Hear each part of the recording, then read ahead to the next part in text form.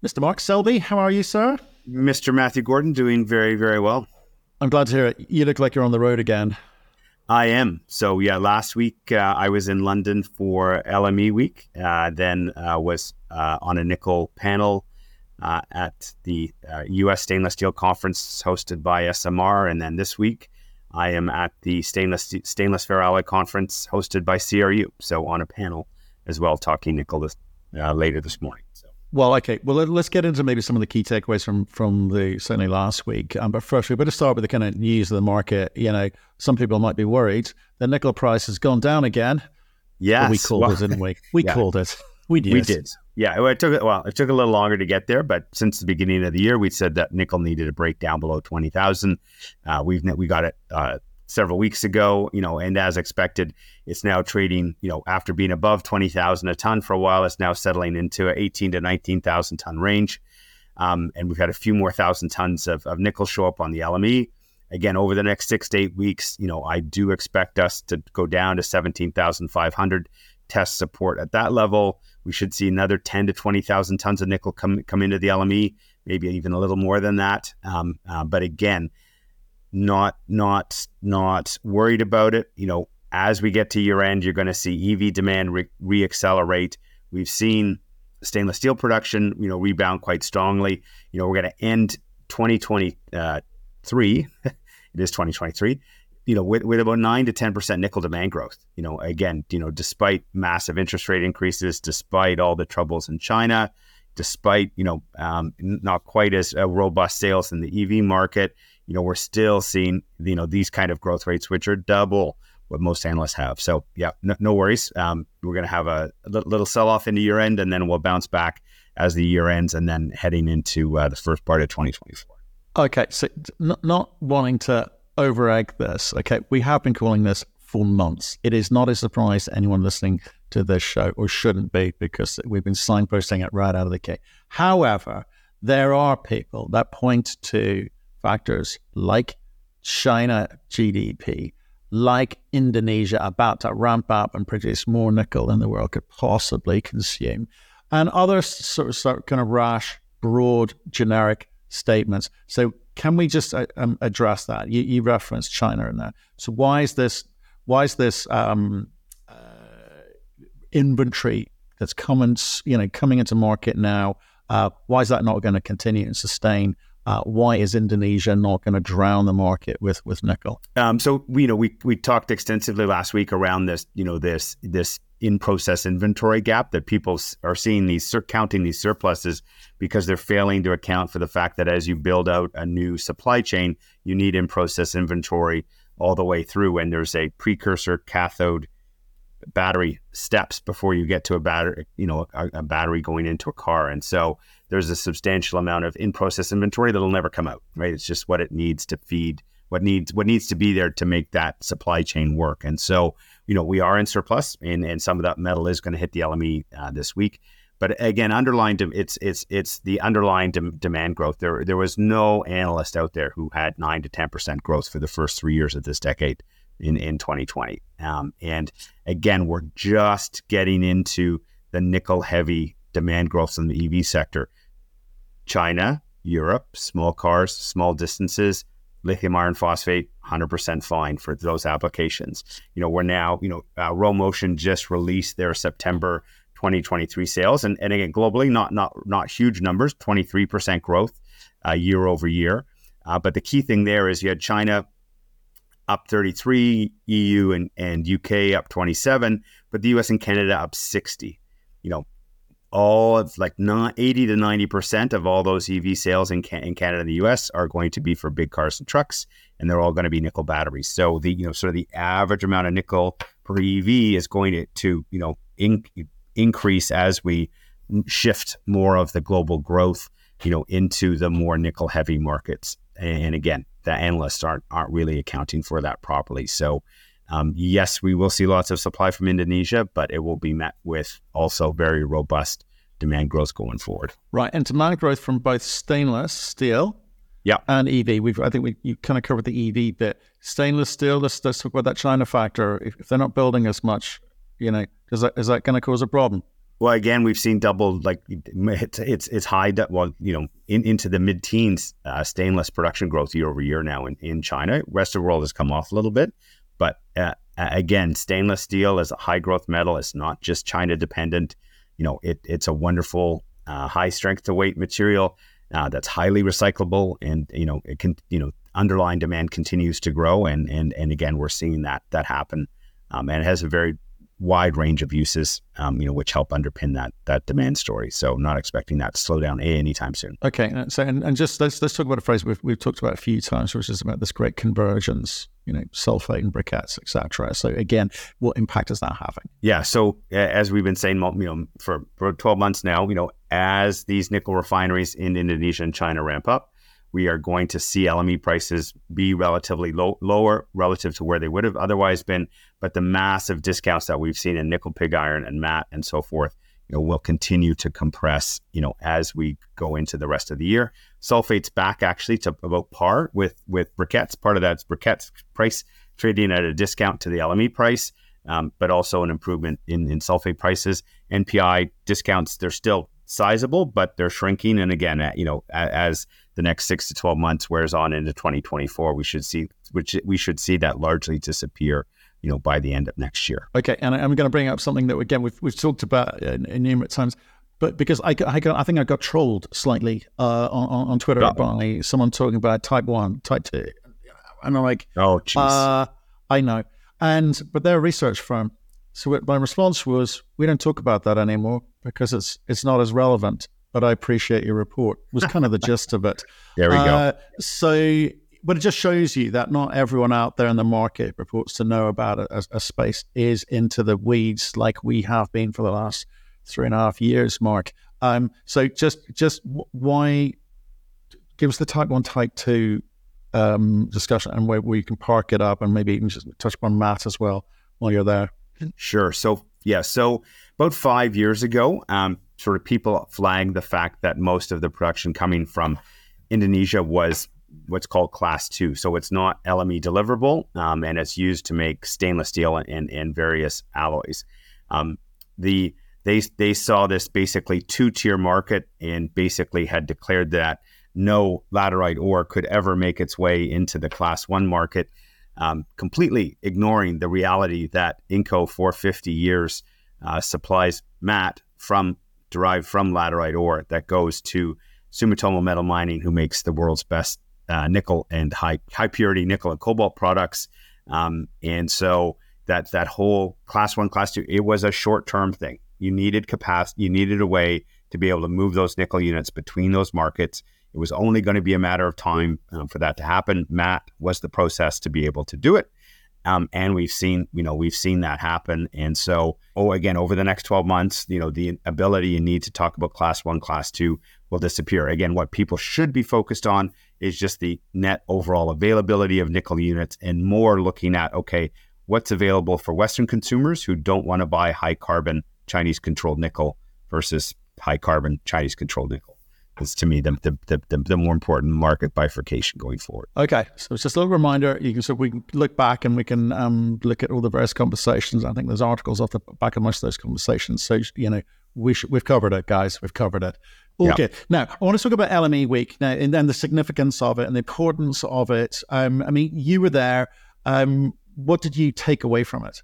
Yeah, so I always like to go, because in 1 week period there you get to talk to producers, consumers, and traders all in the same time period. And even if you have good relationship with people, everybody talks their book a little bit. And so with all three groups, you can kind of triangulate where the market's sitting. So, as we just talked about, that it wasn't reinforced with the discussions that we're having is, yet, there's a lot of in-process inventory that's not really being accounted for properly in the supply demand. So the nickel surplus isn't as large as it appears.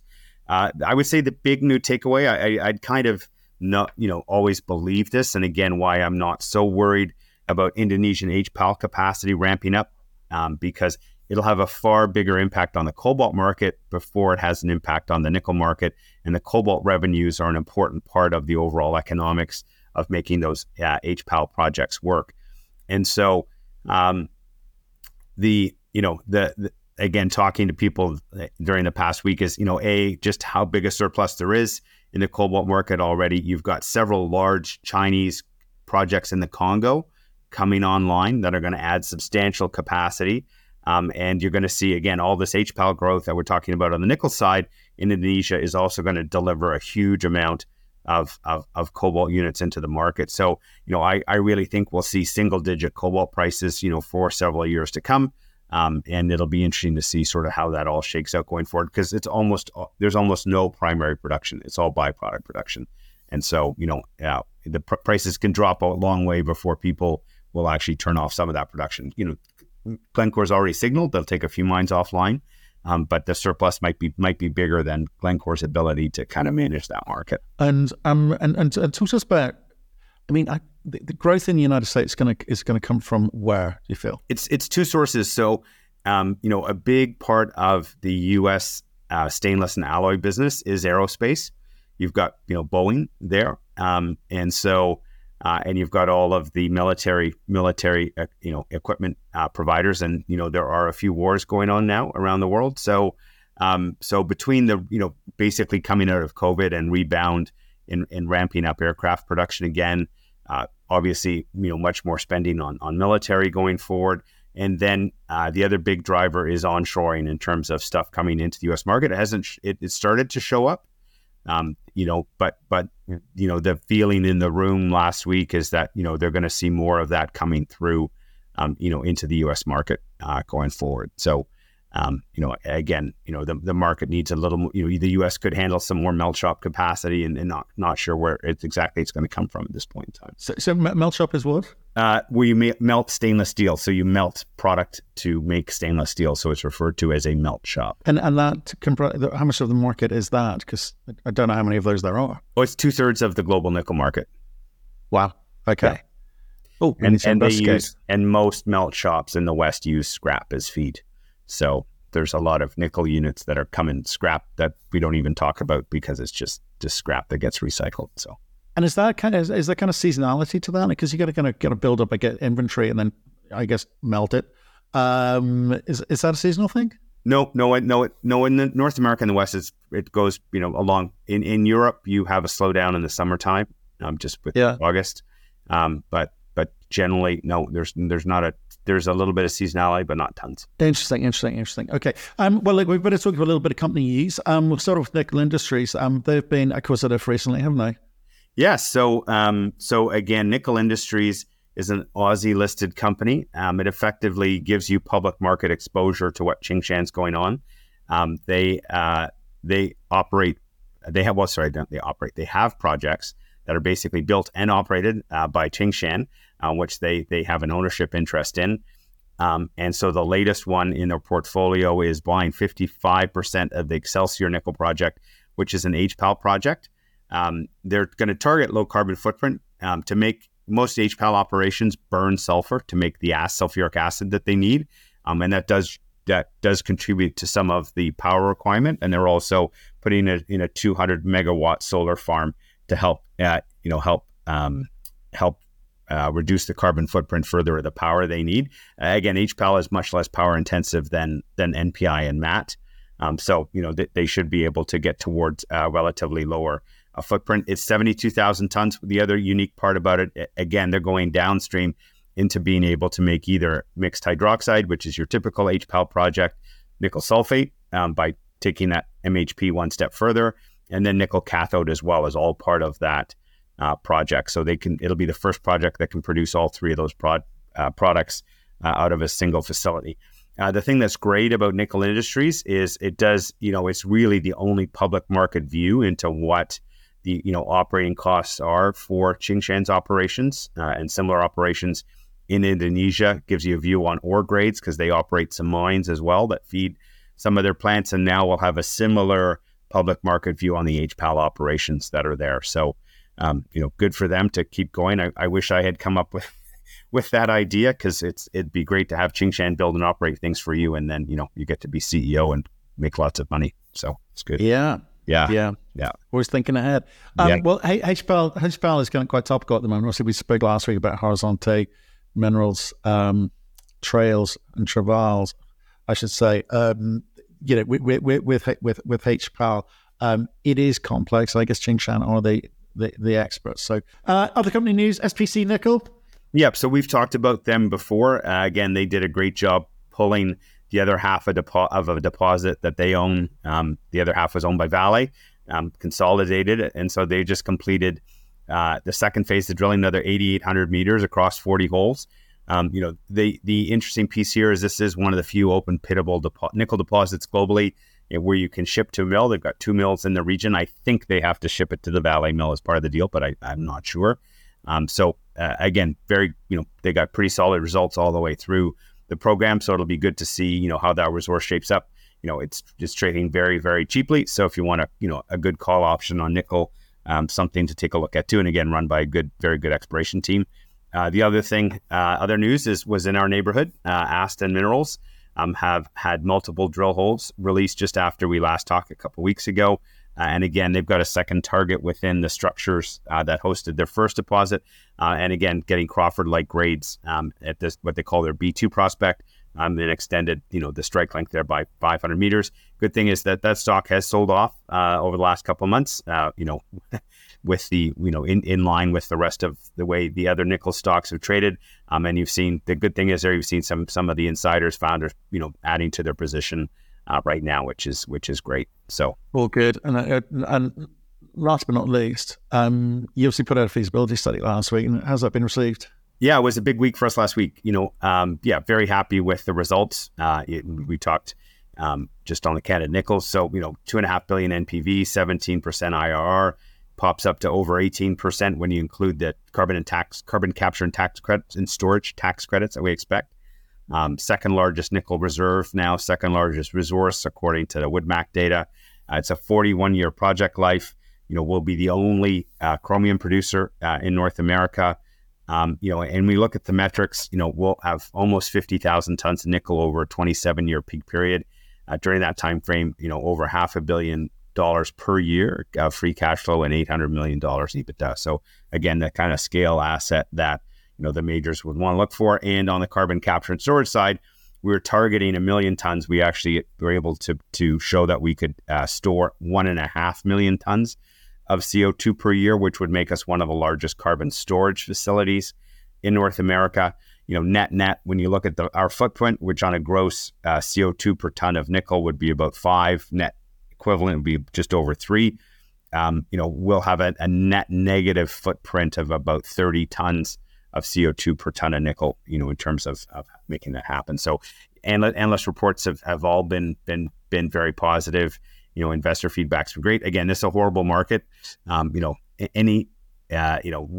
in one of those markets right now where, basically any news creates any liquidity, creates a selling opportunity for, people to sell into. So, we've had a bit of that, but, the feedback's been good. We'll be out marketing over the next few weeks, and, we're on track to get one of those offtake agreements in place by year end, which we think will transform the story. Tell me why that transforms the story. What's an offtake agreement going to do for you? Well, again, the way we're structuring it is basically, it's not, people have signed offtake agreements, but there's no cash and not very few strings attached to it. This one, the way we've structured it with the groups we're talking to is they have to write a check on signing, and they have to write an even bigger check on a construction decision. And so, what it does is a lot of North American investors are not familiar with nickel, and, sort of the quick dirty is, I want to look at nickel. Indonesia's going to flood the market. Why do I need to own anything in nickel? And so they just, go back, when you see, one of the battery supply chain step up and say, we are going to put money in a project in North America because we want to see that nickel come to market. I think that then makes it easier for a lot of investors, fund managers who've been on the sidelines, to finally start to get into the story, I think, we re-rate it pretty dramatically, is what we're hoping at that point. So. Right. Okay. So they'll come in with money, having done diligence, not just on you, but what their expectations are around supply into the market. No one's going to throw tens of millions of bucks around casually. But again, how much work and what type of strategic would be ideal for a company like you? And more importantly, I guess, is in terms of the type of strategic will to determine how people perceive your ability to actually deliver against that? Because, there's smart money and there's dumb money. There's, people who put money into something with an expectation it will go well without knowing too much. A strategic industry partner is important to you because, again, just tell me what it is that they've done up until that point. Yeah, because one, again, these are conversations that have happened over a 2-year period. So number one, it's the battery supply chain saying we need nickel projects in North America, and we're ready to write checks to make that happen. Number one. Number two is in terms of the amount of nickel that they need. Again, signals to the market. As I've said, other people that we've talked to said they're going to need more nickel in 2030 than the United States consumes in total today, which again, I don't think people really understand, just how much nickel is going to be required in North America and Europe to build all the EVs that we want to build. Number two, having a battery supply chain partner allows us, to go to the various government levels, whether it's federal, provincial, and the US. We as Canada Nickel, will be eligible for a range of programs. Us as Canada Nickel with battery supply chain partner who's just invested $5 billion in building a cathode plant, battery plant, precursor plant, or retooling a car plant, will be a much stronger thing to get as much of the government, funding packages that we've seen in Canada for some of the other battery supply chain things. So, it's helpful on multiple fronts, and again, we'll be working with them, to be able to focus on the downstream conversion into products that they need. Because again, in addition to just the mining, we also need the downstream conversion to be able to make materials that can get into the battery supply chain. And the stainless steel market. Okay, so great. They've done a lot of work on you in terms of the diligence, etc. But I want to talk to you about some things that are being talked about on the boards and social media, which is around your recovery rates.